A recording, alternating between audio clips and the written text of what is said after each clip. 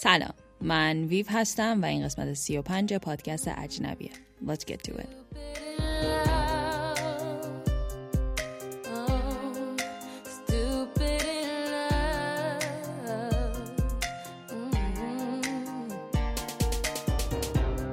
Let me tell you something. Never have I ever been a size 10 in my whole. چند روز پیش بعد از یه سری اتفاقایی که افتاده بود، حالا چه directly چه indirectly من involved بودم توشون، رفتم توی توییتر نوشتم که حتما یه پادکست در مورد یه قسمت در مورد abusive relationship درست میکنن و بیشتر verbal abuse، چون physical abuse بالاخره مردم میبینن at the end of the day و they believe you, but verbal abuse is something that people don't really talk about it much. و اینکه خیلی ها هستن که توی یه همچین رابطه‌ای هستن ولی یا بقیه باورشون نمیکنن یا اینکه خودشون نمیدونن که دارن مورد آزار قرار میگیرن. تا آخر این قسمت امکان داره چند نفر که دارن گوش میدن و یه همچین چیزی رو تجربه کردن گریه کنن، ولی هدف کلن از تمام قسمت‌های اجنبی و هر کاری که من درست میکنم اینه که بگم you guys are not alone.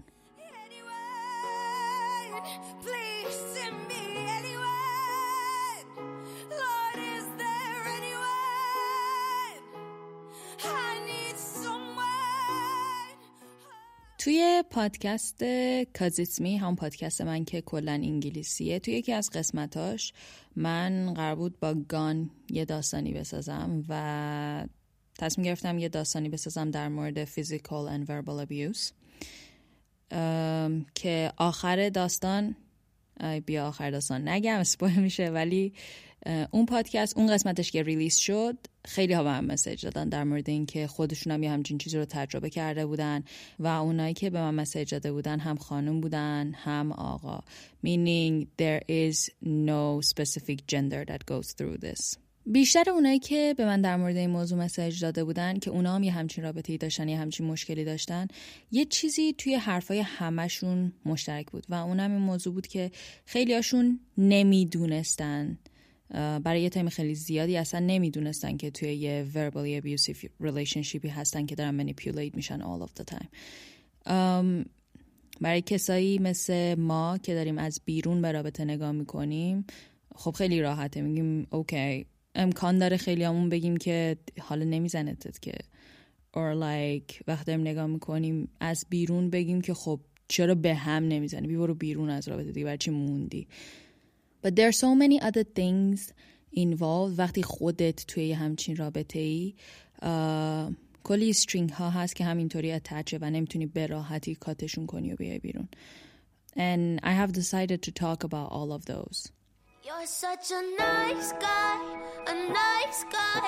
You're faithful, you don't lie. After the club, you go back home. این موضوع که گفتم خیلی از ماها وقتی داریم از بیرون به رابطه نگاه میکنیم میگیم که خب به هم بزن، خب برو بیرون از رابطه، مثلا چقدر میتونه سخت باشه و اینا برمیگرده به یه سری دلایلی که they're scientifically proven. مثلا یکیش میتونه این باشه که من در موردش قبلا هم صحبت کردم که اونقدر سوسایتی abusive relationship رو نورمال کرده برای مردم که اون طرف فکر میکنه اصلا فرم عادی یک ریلیشنشیپی که طرف دوست داره و برات اهمیت قائله اینه که اینطوری باهات برخورد کنه. بعضی موقع اصلا یه چیزی که خیلی زیاد منو اذیت میکنه وقتی دارم یه سری از فیلم‌های ایرانی رو میبینم، فقط فیلم‌های ایرانی نیستا ولی اونا بیشتر میره رو مخم، یه سری که کلن توی فیلم ها حالا چه ایرانی چه ایرانی نباشن هست، اینه که اینکه مردها از پاورشون استفاده کنن یا حتی زنها از پاورشون استفاده کنن و با طرف بد برخورد کنن، این یه حالت جذاب بودن و پرزنت میکنه توی فیلم ها. مثلا اینکه حامد بهداد یا نوید محمدزاده if I'm not mistaken سر طرف داد بزنن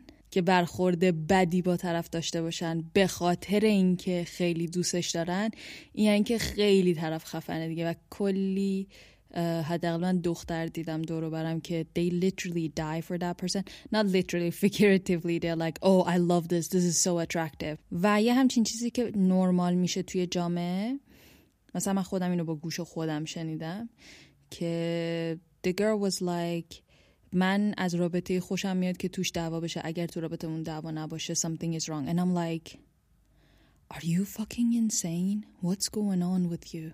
ولی اینا همش به خاطر اون فرهنگی که توی ذهن اینها سیدش پلانت شده دیگه و همینطوری که بزرگ میشن they're like oh this means love so I'm going to have this. یه چیزی توی این abusive relationship ها هست که اسمش هست circle of abuse و این circle of abuse اینطوری کار میکنه که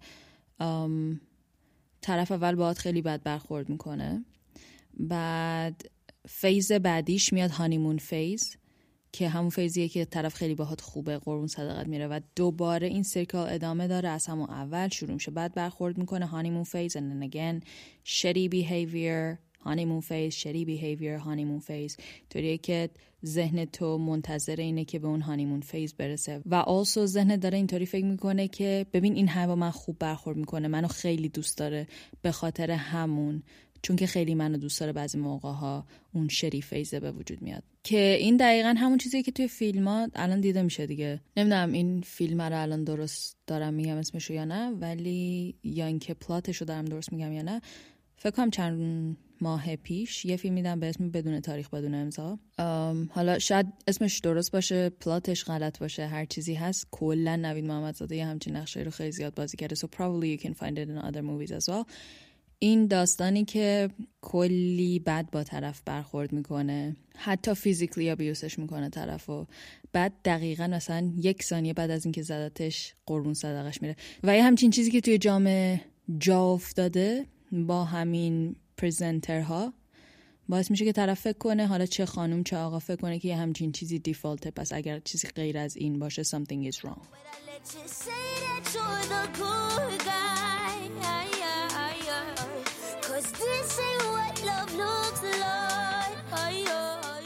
یکی دیگه از دلایلی که اون طرف رابطه رو ترک نمیکنه میتونه این باشه که دیگه هیچ اعتماد به نفسی نداره، چون توی یه همچین رابطه‌ای مدام داره شخصیتش زیر سوال میره و اعتماد به نفسش همینطوری داره خورد میشه. این پرسپکتیوی که توی ذهن اون طرف هست که من بدون این هیچم همون میمونه و باعث میشه که بگه خب من الان بخوام اینو ول کنم برم then who am I. also که این برمیگرده به financial independence هم که وقتی طرف obviously financial نمیتونه خودش رو ساپورت کنه یا حتی خانواده‌ای نداره که ساپورتش کنه، ترجیح میده بمونه توی همچین رابطه‌ای. Speaking of which در مورد ساپورت نکردن و اینا، این اتفاق همیشه وقتی میفته این verbal abuse که ما در موردش داریم صحبت میکنیم، وقتی میفته که معمولاً طرف توی مکان عمومی نیست، جلوی همه نیست، توی خونهشون وقتی خودشون تنها این اتفاقا میفته، یا اینکه حتی اگر توی یه مکان عمومی هم باشه زیاد به چشم بقیه نمیاد اونقدر که عادی شده یه همچین داستانی.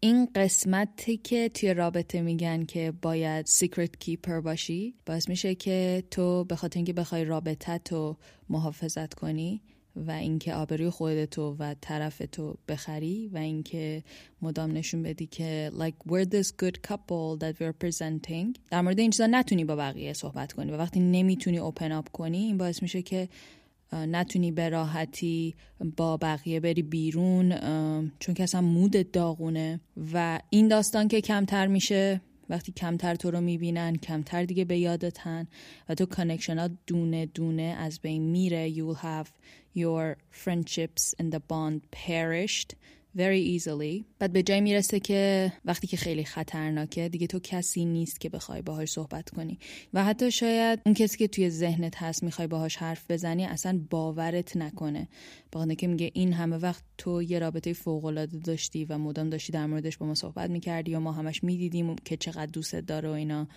چی شد یه دفعه، چرا یه دفعه اینطوری شد.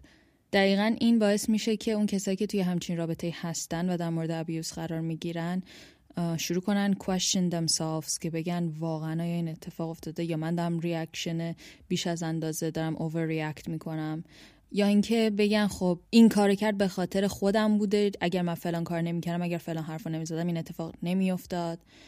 کلن استیج اول همینه که خودشونو مقصر بدونن و هرچی ساپورت کمتر باشه، هرچی دانششون در مورد این موضوع کمتر باشه، بیشتر خودشونو مقصر میدونن و فکر میکنن که اون طرف کار درستی رو داره انجام میده تو رابطه. اصلا یه چیزی هم هست به اسم rationalizing the abuse که مثلا از یک پارتی، از یک گدرینگی میایید خونه، حالا خونه نه، هر جایی میایید بیرون دیگه، تنهایید خودتون، بعد طرف شروع میکنه میگه چرا با اون یکی حرف زدی و جلسی و همه این چیزا اونقدر زیاده که they would call you a hoe, telling you that you're cheating all the time and all of these things که من اهمیت نمیدی و خیلی unfaithfully و while you didn't do anything.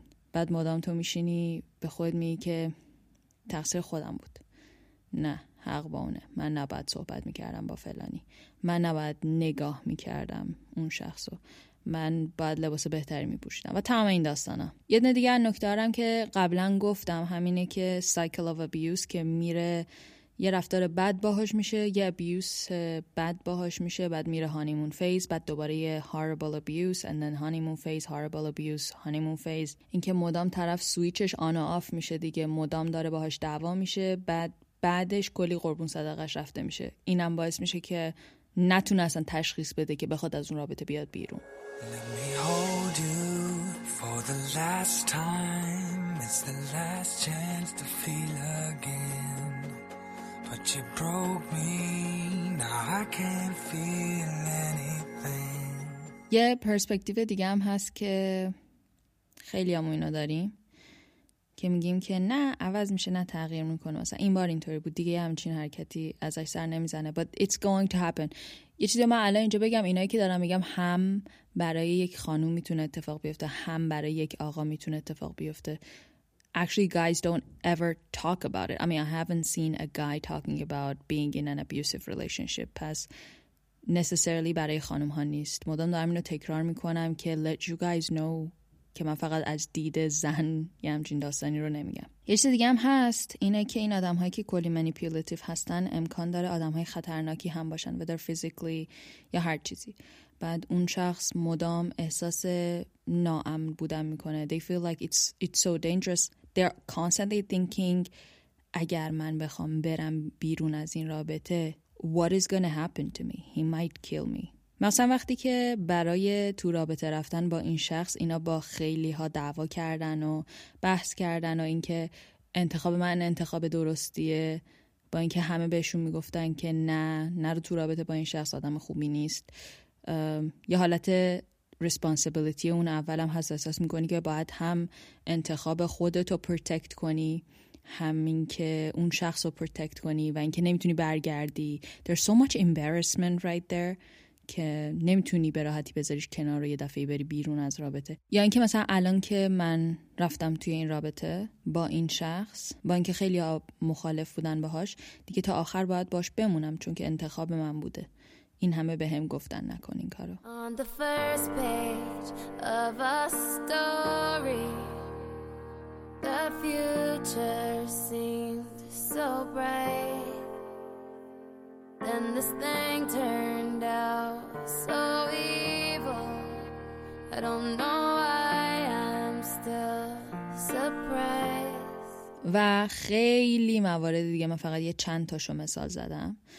طبق National Domestic Violence Hotline برای یک خانوم 7 بار attempt escape طول میکشه تا اینکه واقعا اون رابطه رو ترک کنن و دیگه بهش بر نگردن. استیج اول و دوم دیگه طوریه که نام میشن، دیگه اهمیت نمیدن به اون برخوردهایی که طرفشون داره باشون میکنه. استیج سوم وقتیه که تازه متوجه میشن که این برخوردای اشتباهیه، اون قسمت ریالیزیشن آها مومنت به وجود میاد و احتمالاً پلان میکنن که بخوان اون رابطه رو ترک کنن. ولی استیج چهارم استیجیه که دوباره they go back to the relationship. مثلا میتونم یه شخص خیلی معروف و مثال بزنم، نمیدونم تا چه حدی با داستان ریانا و دامستیک وایلنسش آشنا هستید، ولی وقتی که پارتنرش زدتش و انداخته بودتش بیرون توی خیابون ولش کرده بود، بعد از یه مدت برگشت، بعد از یه مدت که مثلا 2-3 هفته بعدش برگشت به طرف و با هم رفتن هالیدی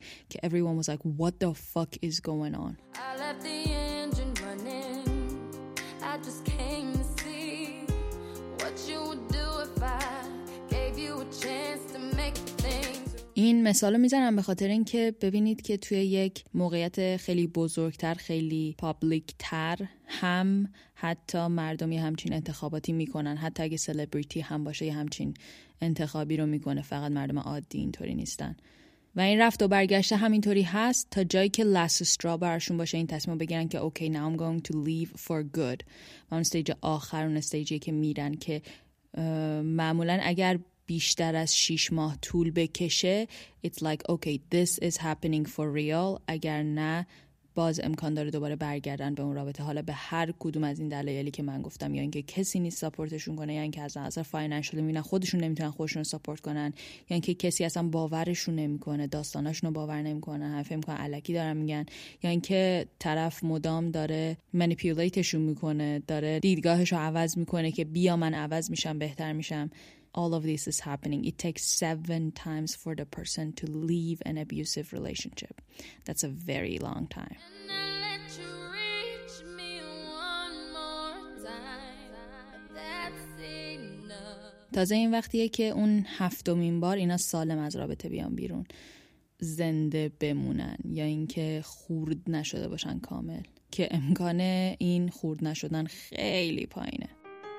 I will not make the same mistakes that you did. I will not let myself cause my heart so much misery. خیلی از اون آدمایی که توی یه همچین رابطه هستن، همونطور که تو کل پادکستش هم میگفتم، نمیتونن شناسایی کنن یه همچین برخوردی رو، به خاطر همین ادامه میدن و it takes them a while که یه دفعه دور و برشون نگاه کنن بگن okay, my partner is the only one who is acting like this with me. چون اصلا این verbal abuse یه طوریه که بعضی موقع طرف فکر میکنه که مثلا برای شوخی داره یه همچین برخوردی رو میکنه، ولی باید تفاوت بین این که he's being funny or she's being funny و that person is belittling you، تفاوت اینا باید معلوم بشه.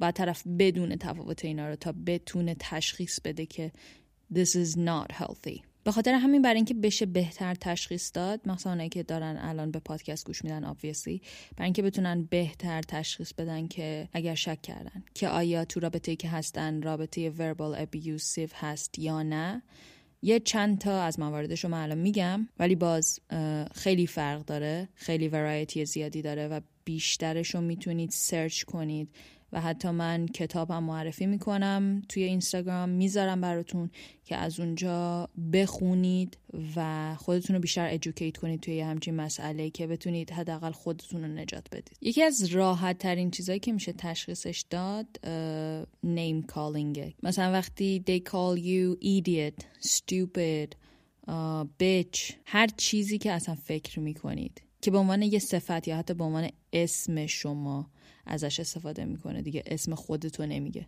مدام they call you like idiot or like احمق or whatever. و این داستان constantly داره اتفاق میفته، یعنی مدام طرف یه همچین ریاکشن از خودش نشون میده، یا اینکه مدام دعواست. توی رابطه عادی بین دو تا آدم mature، وقتی دعوا میشه they stay away and they try to talk it out to find out what the problem is, what's going on. ولی توی یه رابطه verbal abusive اونقدر صبر میکنن، اونقدر به اون رفتار ادامه میدن تا اینکه به اون چیزی که میخوان میرسن آخرش. یه مورد دیگه هم همون condescensionه که کلن سارکازم و تیکه انداختن تو رابطه یه عادی میشه.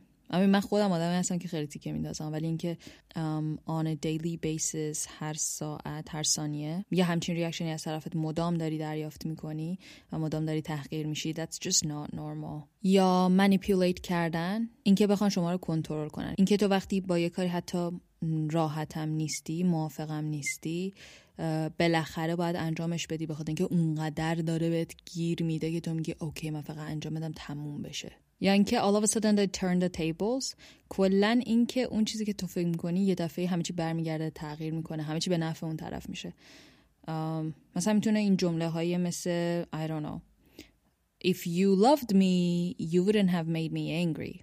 اگر دوستم داشتی فلان کار نمی کردی. اگه دوستم داشتی فلان اتفاق نمی افتاد. اگه دوستم داشتی این کار برام انجام میدادی.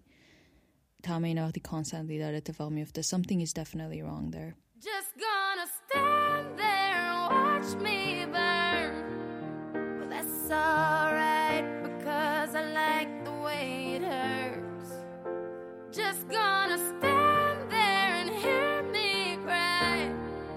Well, that's alright because I love the way you lie. I love the way you lie.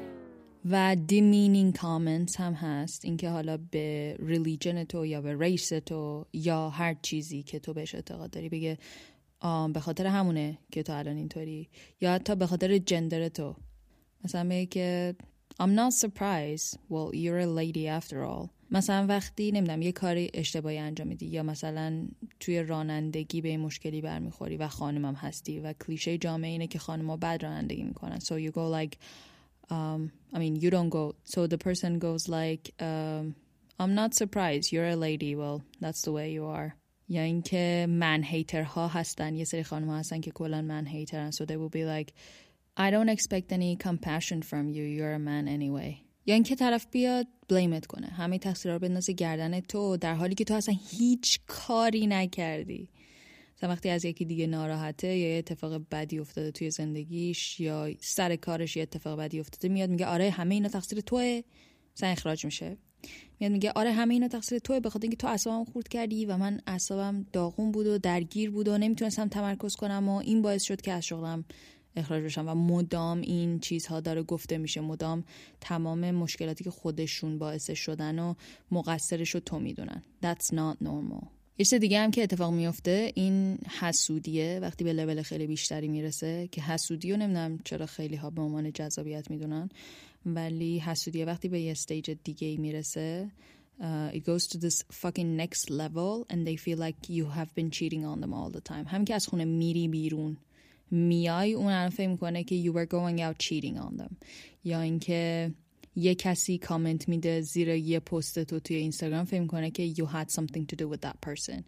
یا اینکه یه کسی بهت زنگ میزنه، یه کسی ازت یه سوالی میپرسه they think like oh you are having something with that person. تمام این توهما کلا اینکه همش فکر کنن تو داری خیانت میکنی یکی از ساین های خیلی خیلی کامنه. و مثلا این اتفاقا که میفته ریاکشنی که بعدشون نشون میدن is withholding، یعنی که مثلا silent treatment، کلا باهات صحبت نمیکنه برای مدت، هر چقدر تو حرف میزنی هیچ جوابی بهت نمیده. یعنی که کلا they're ignoring you the whole time, like you don't exist, like you're not sitting right there next to them.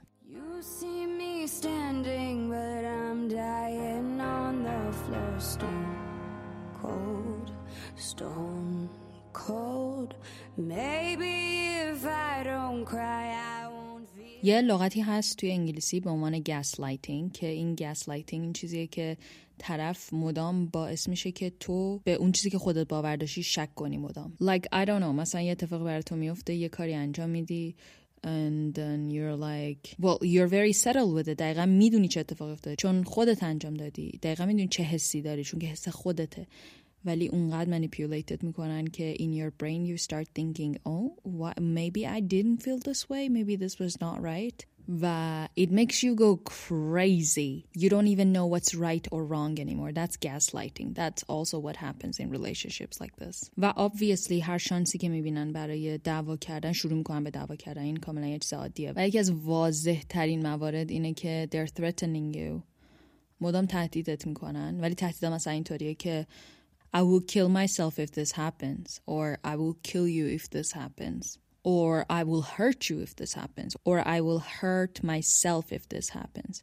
یا اینکه میگه تو رو میکشه، یا اینکه خودشو میکشه اگه فلان کار انجام بدی، یا به خودش آسیب میرسونه اگه فلان کار انجام بدی، یا به تو آسیب میرسونه، یا به یکی از اون کسایی که تو دوستش داری، خانوادت یا هر کسی آسیب میرسونه. This is very very dangerous and it's happening on a daily basis. There's a part of me I can't get back. A little girl grew up too fast. All it took was once. I'll never be the same. چیزی که خیلی اذیت میکنه دقیقاً این موضوعی که مثل منتال هلت دیگه، که اینکه تو اگر دستت قشنگ بریده باشه مردم ببینن نگرانت میشن، ولی اگر mentally you're fucked they don't believe you because they cannot see anything. دقیقاً همینطوریه. ولی همه اون چیزایی که توی این رابطه تو حس میکنی همش ولیده. I know that it is not physical. I know that it is mental. و اینکه با روانت داره مدام بازی میشه. اون ووندها و زخمهایی که میذاره، اون کاتهایی که میذاره خیلی دیپه، خیلی عمیقه و خیلی تایم طول میکشه تا بتونی get over them and to start over, to just heal. کلی باید از خودت مراقبت کنی، کلی باید از احساساتت مراقبت کنی. تمام رابطه های بعدی تو is going to be fucking infected with this whole thing. Trust is going to be really difficult. Sexual encounter is going to be really difficult. Just talking about your feelings with that person is going to be unbelievably difficult. And you're not the one to blame in any of these. You didn't ask for this. You went to that relationship seeking love, wanting to be loved, and then you found yourself in hell, not being able to get out of it. I'm crazy for loving you.